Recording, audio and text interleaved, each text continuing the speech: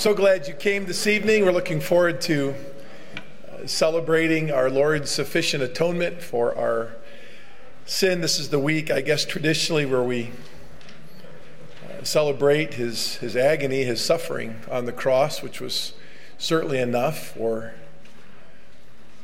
the covering of our sin. And boy, it's just a lot of sin, isn't it? The more I have to live with myself and know me, the more I appreciate the cross, what was done on the cross. That's just a lot of sin. So praise God for the opportunities to worship the Lord in this way this evening. So glad you're here. It's good to be gathered together on a Sunday evening to do this. We had another soul decide to trust the Lord and obey him in baptism. So next Sunday, I believe that'll give us 3 folks. And so we praise the Lord for that. Looking forward to seeing these folks that have been born again just before COVID or during COVID obey the Lord in baptism. If you've not had that opportunity, we'll be celebrating that ordinance next Sunday, Easter Sunday morning. You can write your testimony and give that to us tonight. This is not in the order of service, and I'm going to ask for someone who's bold enough to just stand after I pray and give us a brief salvation testimony. Is that okay? I want to know when you trusted the reality that Christ's death on the cross was sufficient for you. And we'll have a microphone ready to go. We'll travel that microphone to you. It doesn't have to be long. It's intended to be brief. But I think it's wonderful to hear salvation testimonies on the evenings we celebrate the Lord's Supper together. Okay? So let's pray together as we continue on. Father in heaven, we thank you so much for this grand opportunity to remember and to reflect. You asked us to do just that. Your Son, the Lord Jesus Christ, obeyed and set the standard for this being done in remembrance of him. We are thankful that there was a joy that was set before our Savior, that as we're asked to consider it all joy when we fall into various trials and temptations, he lived that out perfectly. As the joy was set before him, he obeyed and he endured the cross for us, doing something for us that no man, no institution, no nation could do for us. That's grant us spiritual freedom and forgiveness of sin for all of eternity. We thank you, Lord, that that's only found in Jesus Christ and his death. I'm so thankful, Lord, that my good home that I was raised in, the home that I enjoy now, and even this church, nor any human government, none of the 3 institutions that you've established can grant us forgiveness and cleansing of our souls. We thank you for your Son and what he's done for us. And thank you for the opportunity we have to celebrate him and his obedience tonight. In Christ's name, amen. Anyone excited to share a brief salvation testimony? Tell us when you came to know Jesus. Anyone at all? If no one responds quickly, then we'll move on. All right. Back there. All right. Pastor Steve can go first. No, Pastor Kent, that's fine. I certainly... Pastor Steve has the microphone. We'll go with him first, right. And then Pastor Hobie second.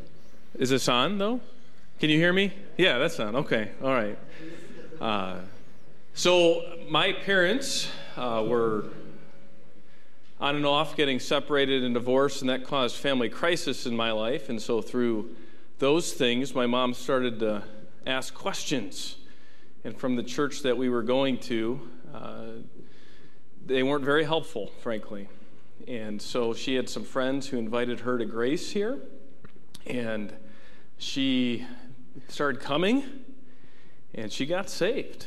And, if you know my mom, she's a bulldog in a good way. When it's good, when it counts, she would be dragging me and my brother here to church, and there's this weird youth pastor. And I say that because he invested so much into me. He'd come over to my house, and I just wasn't really interested, and he would just spend the time anyway. And that was really the heart of this whole church. And for about 6 months, I heard the gospel. Pastor Potter Sr. was the senior pastor at the time. I was, probably like right about here. And at that point in time, there were offices on either side of those 4 pillars, those 4 poles. And Pastor preached a 3-hour message, probably.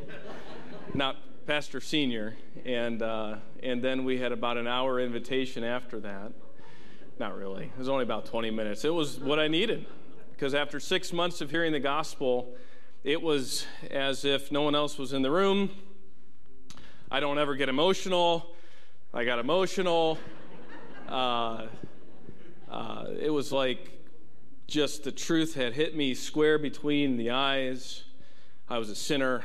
I deserved and demanded to go to hell, but Jesus Christ saved me. And so that was right there. Immediately after the service, I went around to Pastor Tim's office, which was right there, probably where Mrs. Sanchez is sitting. Pastor Tim was where Mr. Knudsen is sitting, and he just shared with me the gospel again, just to reaffirm what I had chatted about, or what I had decided we had chatted about for about 20 minutes or so. And so that began a long process of a lot of needed progressive sanctification in my life. But that was the day. That was about, I don't know, 13, whatever you are when you're in 8th grade. What is that, 13? Ish. So, yeah.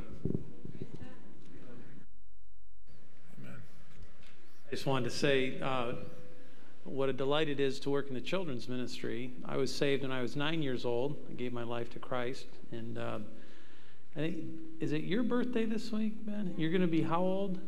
And that's when I came to know Christ as my Savior. So it's a joy to hear these kids turning 9. It always kind of brings me back to that moment. And when we had a special speaker come to our church and challenge us about our eternal destiny. And like many of your children, I had made several professions of faith, my affection. I wanted to please parents. But I remember at 9 years old, Ben, particularly, the Lord really convicted me about my will, and that I hadn't really given that over to the Lord, and still very self-centered young man, and loved myself and my interests. And in that moment, the Spirit of God just dominated me and called me unto Christ, and I repented of my sin, that willfulness, and gave my life to Christ, and I was saved. You were still really rough at football and recess, though. I need a lot of that sanctification. That's right. We went to elementary school together. We enjoyed recess most of all. Pastor Kent was always a particularly good tackler at football. So, praise God. Anyone else, real briefly, like to share your salvation testimony as we begin? Tyler? Oh, you're going to move the mic. Okay. Tyler, you're saved. You can share your testimony anyway.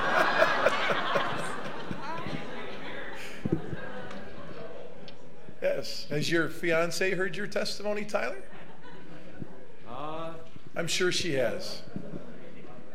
You don't have to, brother. It's up to you. We're putting you on the spot. I don't know. Is this like peer pressure from my bosses or something like that?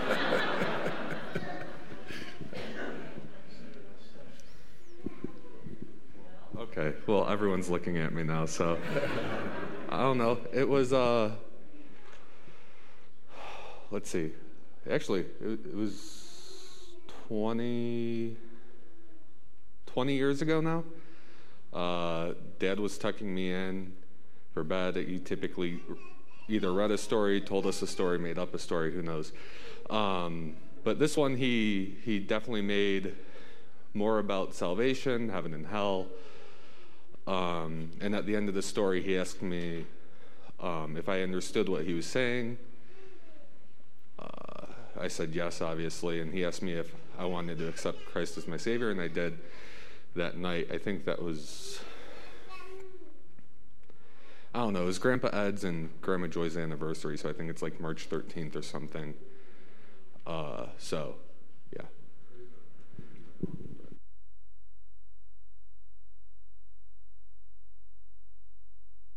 Our hearts in song as Ben comes to lead us. A few opportunities this evening to celebrate in song the love of our Lord demonstrated to us as he died in our place. Let's stand and sing, O Love Divine.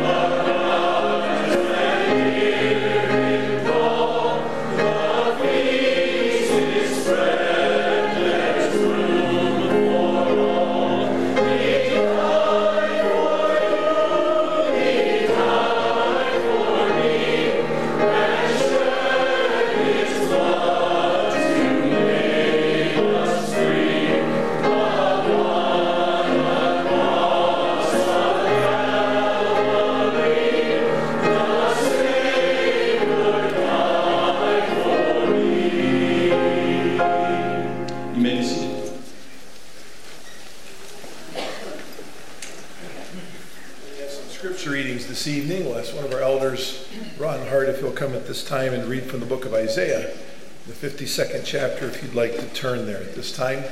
Following after the scripture reading, we'll sing together again. Thank you.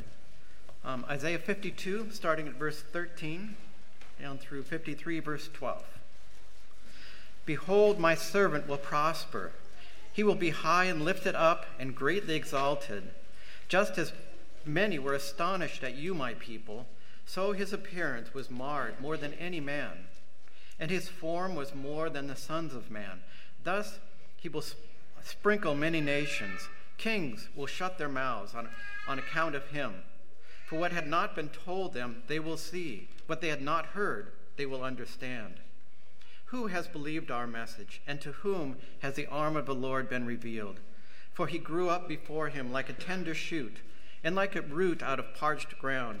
He had no stately form or majesty that we should look upon him, nor appearance that we should be attracted to him. He was despised and forsaken of men, a man of sorrows and acquainted with grief. And like one from whom men hide their face, he was despised, and we did not esteem him. Surely our griefs he bore. he himself bore, and our sorrows he carried. Yet we ourselves esteemed him stricken, smitten of God, and afflicted. But he was pierced through for our transgressions. He was crushed for our iniquities. The chastising for our well-being fell upon him, and by his scourging we are healed. All of us like sheep have gone astray. Each of us has turned to his own way. But the Lord has caused the iniquity of us all to fall upon him. He was oppressed and he was afflicted, yet he did not open his mouth. Like a lamb that is led to slaughter, and like a sheep that is silent before its shearers, so he did not open his mouth. By oppression and judgment he was taken away. And as for this generation, who considered that he was cut off out of the land of the living for the transgression of my people, to whom the stroke was due? His grave was assigned with the wicked, yet he was with the rich in his death, because he had done no violence, and there was nor was there any deceit in his mouth. But the Lord was pleased to crush him, putting him to grief, if he would render himself as a guilt offering. He will see his offspring. He will prolong his days, and the good pleasure of the Lord will prosper in his hand. As a result of the anguish of his soul, he will see it and be satisfied. By his knowledge, the righteous one, my servant, will justify the many. He will bear their iniquities. Therefore, I will allot him a portion with the great, and he will divide the booty with the strong, because he poured out himself to death and was numbered with the transgressors. Yet he himself bore the sin of many and interceded for the transgressors.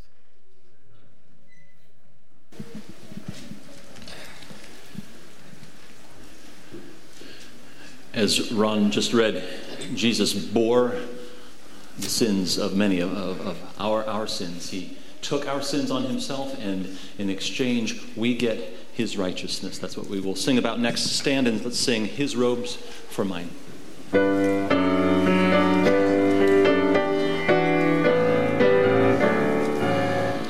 His robes for mine, oh wonderful exchange. Lord, I sing, my suffering was rage. Draped in his righteousness, justified. In Christ I live, for in my place he died. I live.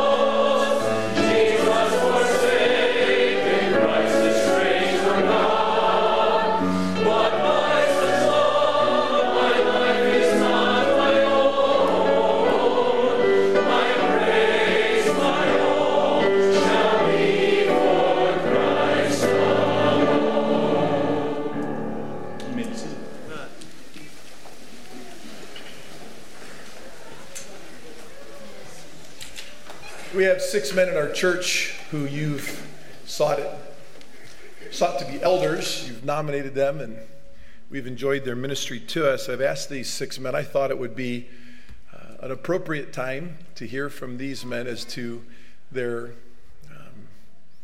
favored atonement texts and why those texts mean so much to them. And so we're going to have 3 come and share those texts and a few devotional thoughts before we partake of the symbol of our Lord's broken body. And then we'll do just that. And then we'll have some worship music played while the elements are distributed. And then we'll partake together. And then following that, we'll have 3 more of those men come and do the same before we partake of the symbol of our Lord's violent death, the cup. So at this time, if we could have Mr. Gray, Mr. Master Petro, and Ron, who just read from Isaiah, in that order, come and share your thoughts, and then we'll partake of the bread together.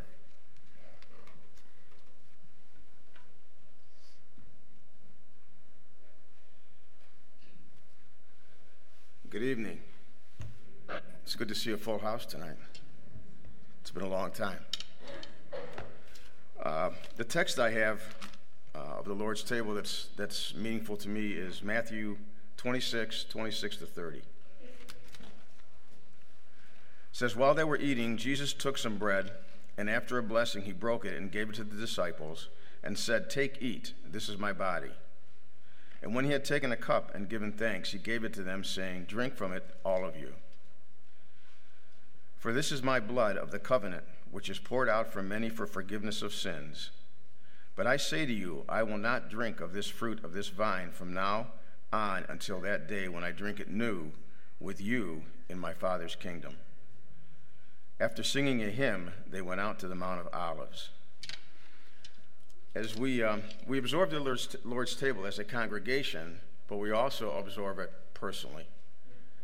And the personal part is the most important to me, as that is my time with God. That's where I need to be intimate with God, and that's where I really need to reflect on the Lord's table as to what it means to me as Bob Gray. Jesus transformed the last Passover to the observance of the Lord's Supper. He is a central figure in both. He took the unleavened bread and cup elements from Passover feast and used them to picture his own sacrificial death. The broken bread pictured his broken body given for the sins of the world. And Ron just read about his appearance was so marred, he wasn't even recognizable. The fruit of the vine he used to picture his own blood shed for the remission of sins. Not as in the past, the covering of sins, but for the remission of sins, the forgiveness of sins. Only he could do that. The Passover pointed ahead to the Lamb who would take away the sins of the world. The Lord's table announced that had happened. Verse 29 talks about the future kingdom. We'll look ahead to celebrate the Lord's Supper in the future kingdom. We all have that opportunity to look forward not only to celebrating it today, but we will celebrate this with Jesus in the kingdom. And last but not least, verse 30. After singing a hymn, they all went out to the Mount of Olives. So they celebrated and they sang a hymn, and they all left together. And again, as I personally focus this on myself, the Lord said, do this in remembrance of me. On that table in front of us, it says, do this in remembrance of me. Why? Because we forget. God knows we forget. We needed this reminder. We need to personalize this, that yes, God had Jesus Christ die for the sins of the world, a universal, past, present, and future, but he also died for Bob Gray's sins. And that's really important. And we need to remember that not only as we take this table tonight, but in our everyday walk, we need to remember that he died for you personally.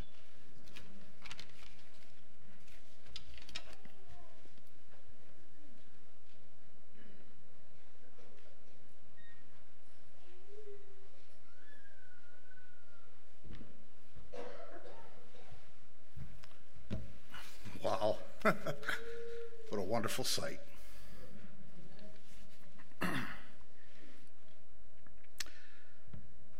So Matthew chapter 27 is verses 50 and 51 is one gospel account of the moment of Christ's death. And I'd like to read that for you. And Jesus cried out again with a loud voice and yielded up his spirit. And behold, the veil of the temple was torn from top to bottom, and the earth shook, and the rocks were split. This was an event unlike any other in recorded history unto now. Now that verse, like I said, is one that we at times point to when we are presented with an opportunity to worship God in this way. However, it also directs me to Hebrews chapter 10, verses 19 through 25. And I'd like to read that also. Therefore, brethren, since we have confidence to enter the holy place by the blood of Jesus, this refers back to the moment that veil was rent. By a new and living way which he inaugurated for us through the veil that is his flesh. He gave his flesh for us. And since we have a great priest over the house of God, let us draw near with a sincere heart in full assurance of faith. This is a blessed truth. With the full assurance of faith. Having our hearts sprinkled clean from an evil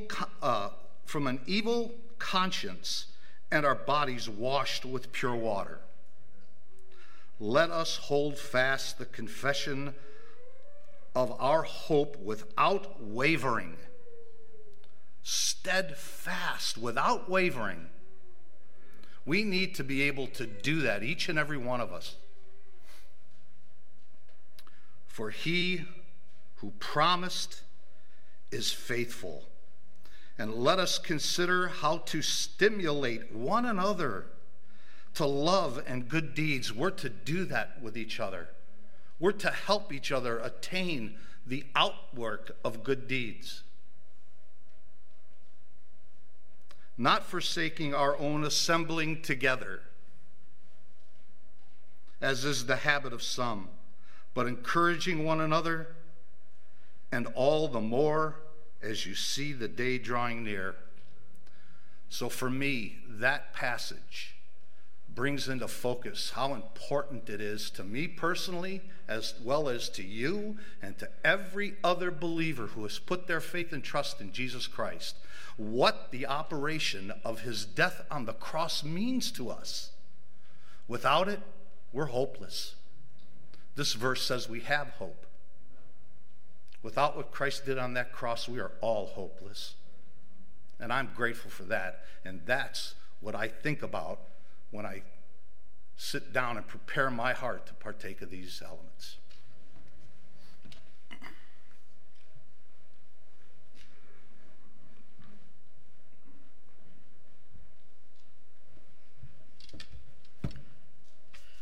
Well, it was very convenient that Mike Hickson asked me to read Isaiah 53, and then later Pastor asked me to preach on give a devotion on my favorite atonement passage, because they were one and the same.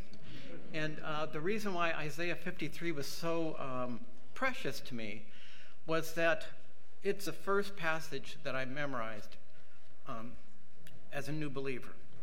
I was saved as a graduate student at Case Western, and the friend who discipled me, well, he's been discipling me for 40 years now, Kevin, said Christians should memorize Scripture, but we shouldn't just memorize isolated verses. We should memorize whole chapters.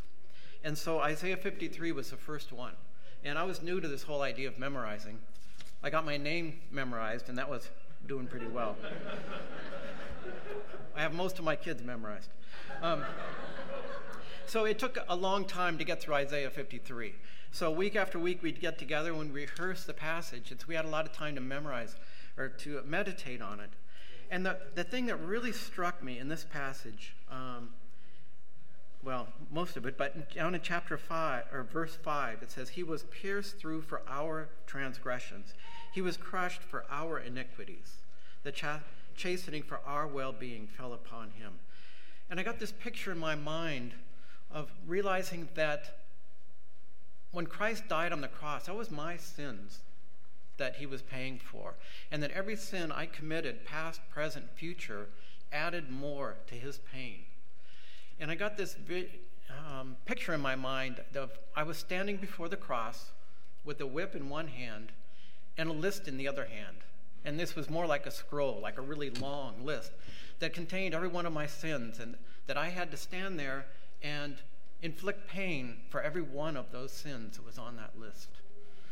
And then I looked behind me, and there was this long line of all the believers that I knew, all the way down the mountain, of people standing there waiting their turn with their lists in their hand.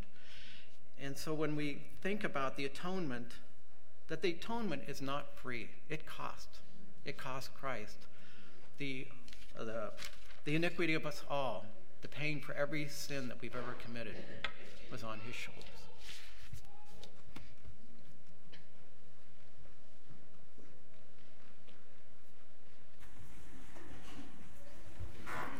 First Corinthians chapter 11, as we prepare to partake of the symbol of our Lord's broken body. There's tremendous devotional thoughts for all of us. Amen. Thank you, men, for sharing those.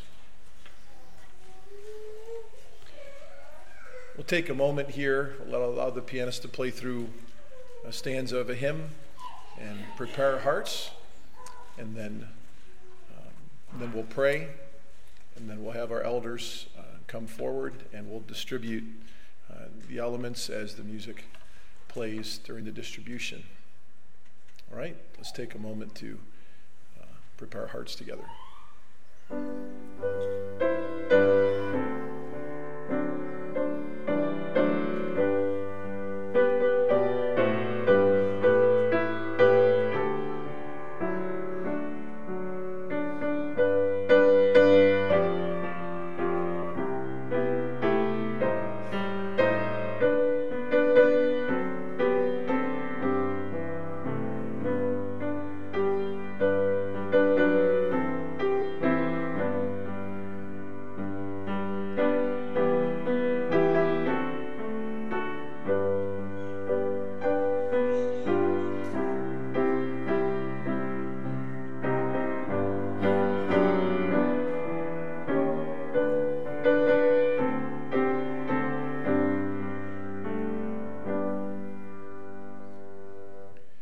Lord, we thank you for the scripture that's been read for us, preserved for us, for our meditation this evening.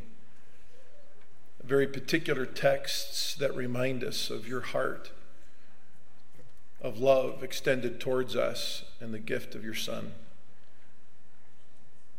And our hearts are full of gratitude this evening once again as we remember back to the sufficiency of that agony for the whole of our sin. In Christ's name we pray. Amen. Elders, if you'll come forward at this time.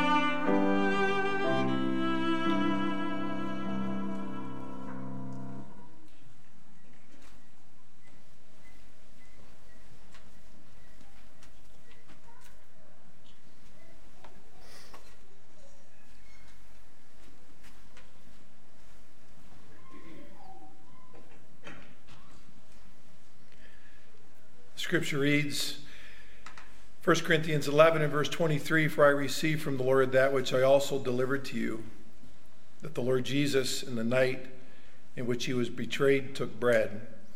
And when he had given thanks, he broke it and said, 'This is my body, which is for you. Do this in remembrance of me.'" You may partake.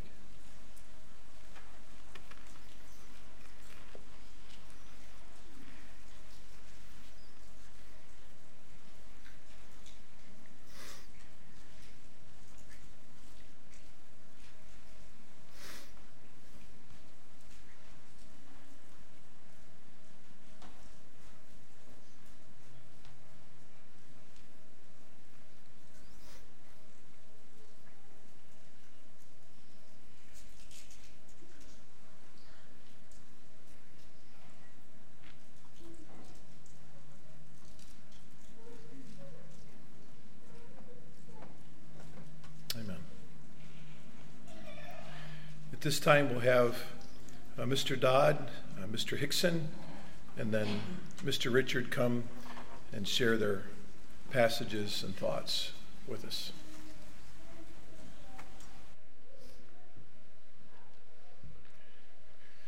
Good evening. When Pastor Tim asked me to share some of the reasons and things about communion, I was reminded of Mark 1:35. It says, "And in the early morning, while it was still dark, Jesus got up and left the house and went away to a secluded place and prayed there for a time." You know, for me, communion with the Lord once a month is not enough. And since the God-man, Jesus Christ, got up early in the morning to commune with his Father, that's a good thing to do. And Daniel was a man, it says that he prayed 3 times a day because that was his habit. And one of the habits that I have is before I get out of bed in the morning, I pray. Because if I don't, my feet are probably going to be pointed in the wrong direction. And so that's what I do as a habit. Now, I'm trying to develop a habit more like Daniel as well. Now, during the day, when challenging situations come up, I pray first. And then at the end of the day, I go back and reflect on what the Lord's done that day. And I take some notes of that so that I don't forget those things. Now, if the Lord Jesus Christ needed to commune with his Father every morning, and Daniel needed to commune with the Lord every day, I sure do. Sometimes when I wake up in the morning, the song that comes to my mind is, "I need thee every hour, O blessed Lord."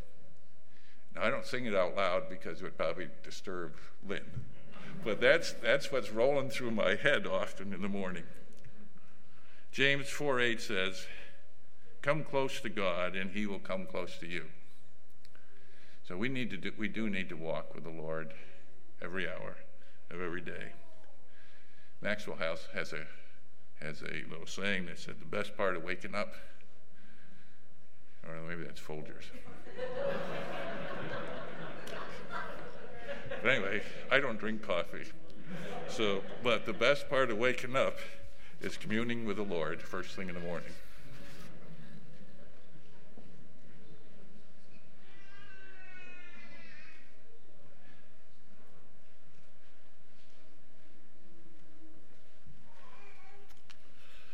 Good morning. See you paying attention. As we consider the Lord's table, we're looking at Christ and his broken body, shed blood, and that always brings to mind the picture of the cross.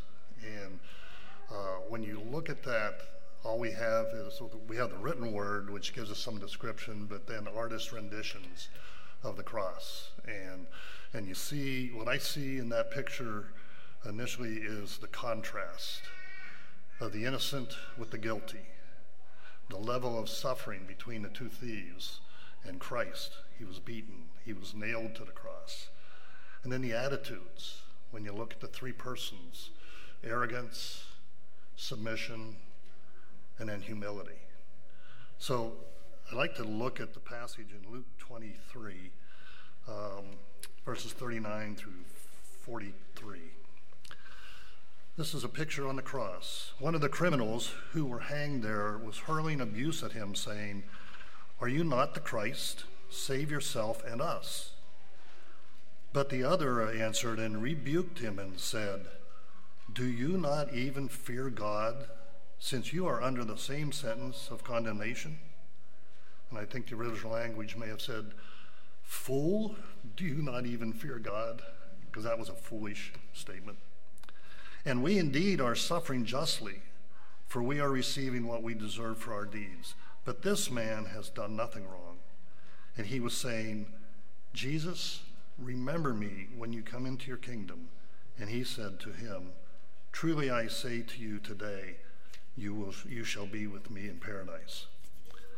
There's a sermon in there somewhere. But just 3 points that I'd like to bring that really caught my attention, catches my attention in this was, number one, the simplicity of our salvation. When you look at the thief, there was no ability to do any work. He had no right to be considered other than God's mercy and a heart that was changed. He acknowledged his guilt and deserved death. And he acknowledged Jesus for who he was, God in their presence. Secondly, God knows your heart. The thief's request, "Remember me," was his desperate plea for God's mercy on his soul that only Jesus could grant. And thirdly, it's never too late for someone to surrender their life, or their soul in this particular case, to God through faith in the finished work of Jesus on the cross.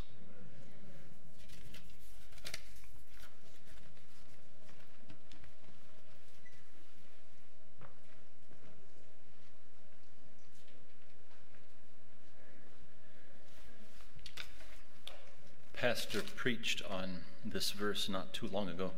The last verse of 2 Corinthians 5 says, "He made him who knew no sin to be sin on our behalf, that we might become the righteousness of God in him." The first "he," of course, is God the Father. Made him, that is Jesus Christ, God the Son. And I'd like you to consider two impossibilities. The first is implied here in this first phrase. He made him who knew no sin. Jesus Christ knew no sin. God cannot sin. So for Jesus to sin is an impossibility, just categorically speaking. And secondly, for you or for me to be righteous is an impossibility, categorically speaking. Neither of those things. Jesus cannot sin, and I cannot please God. So, again, reading this glorious truth, God made Jesus Christ, him who knew no sin, to be sin. He became sin. We sang His Robes for Mine just several minutes ago, which has phrase after phrase after phrase of just this idea, taking off, my robe, so to speak, and exchanging. Jesus Christ knew no sin. He became sin on your behalf, on my behalf, in order that we might become the righteousness of God. And the last two words, in him.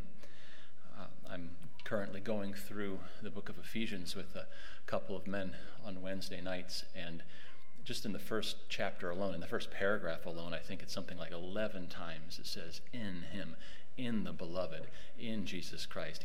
Here's the point. I don't mean to be irreverent, but if you take Christ out, it's game over. It's done.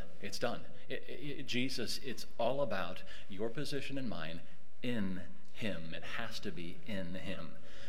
Apart from that, there is no hope for us. So one more time, God made him who knew no sin to be sin on our behalf, in order that we might become the righteousness of God in him.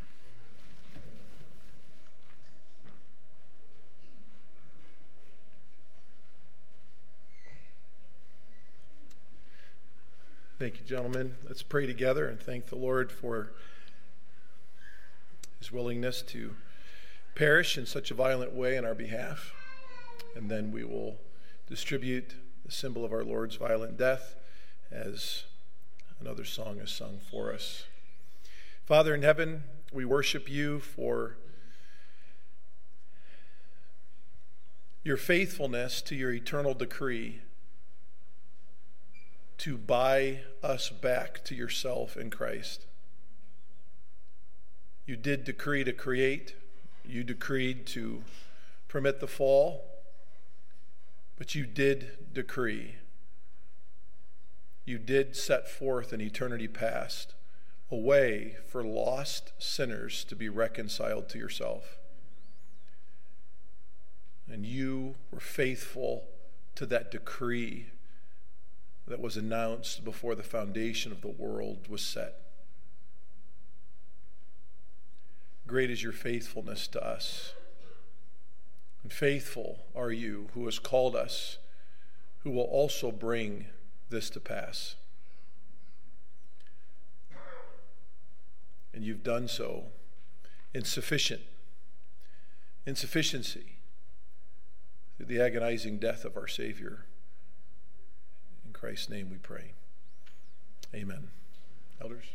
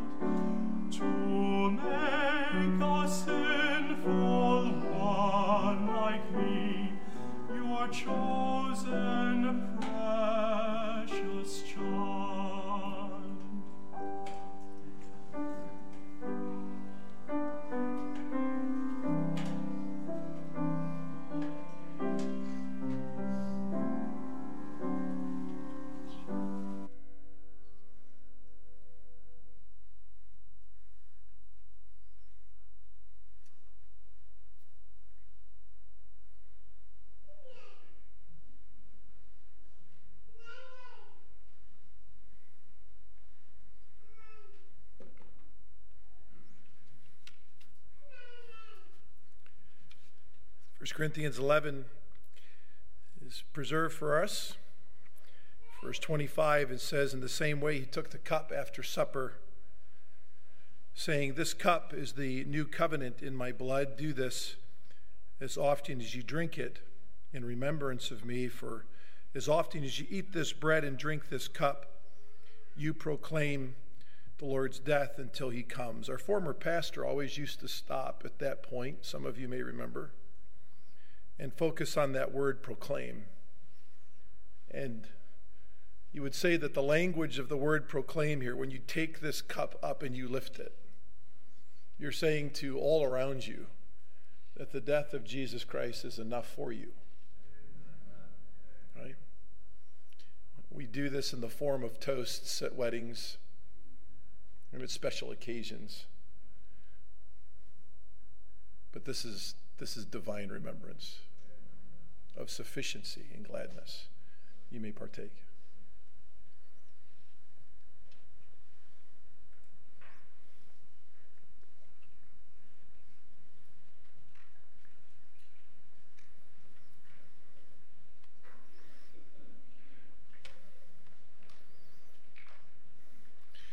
Father in heaven, we're glad to lift the cup and to individually proclaim in public fashion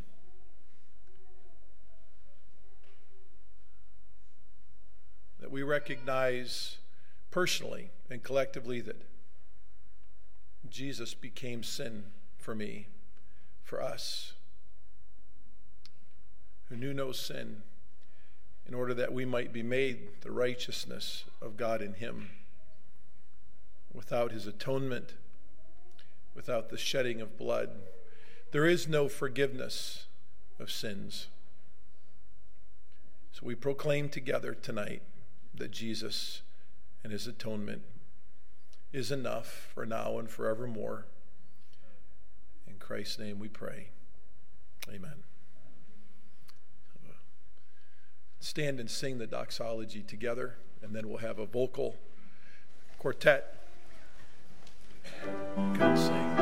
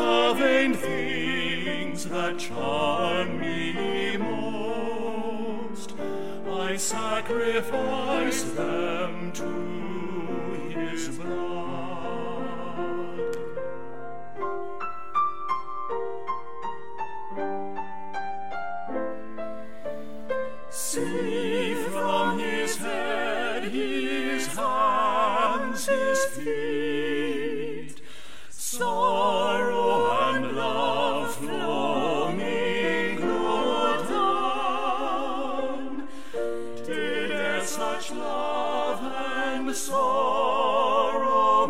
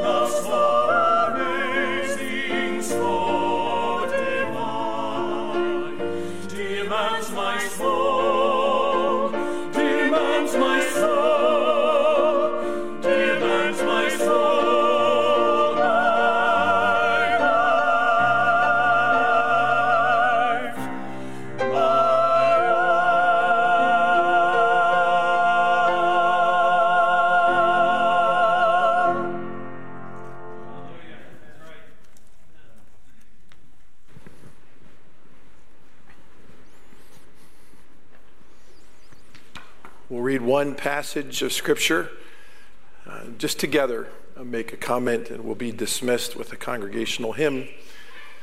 1 Peter chapter 1.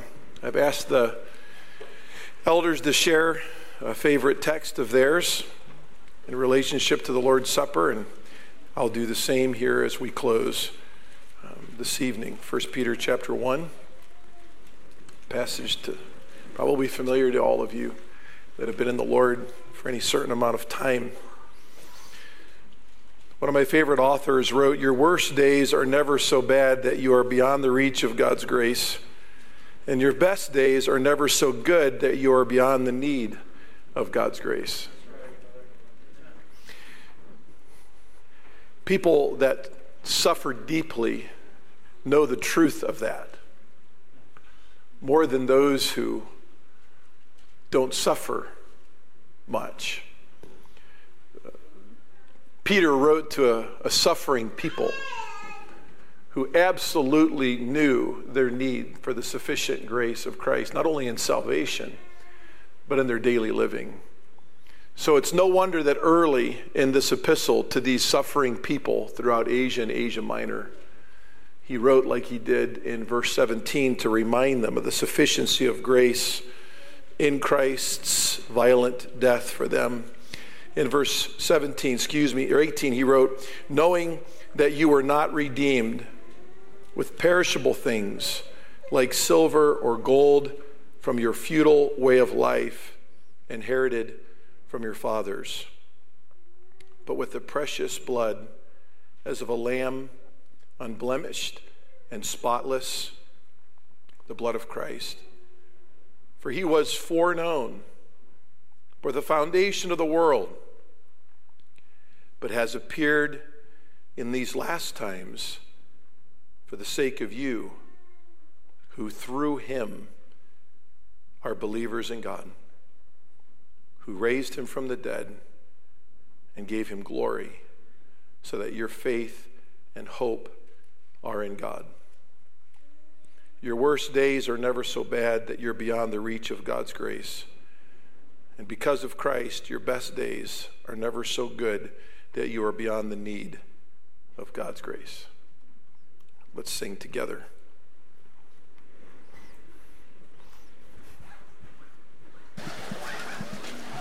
This has been a glorious time of worship with you this evening. It's a high privilege. We will conclude with one more hymn. I'll just give a moment for the screen to come down, but this is Beneath the Cross. And again, it's just been a sweet time to meditate on Christ's cross work. So stand slowly, and then we'll sing Beneath the Cross.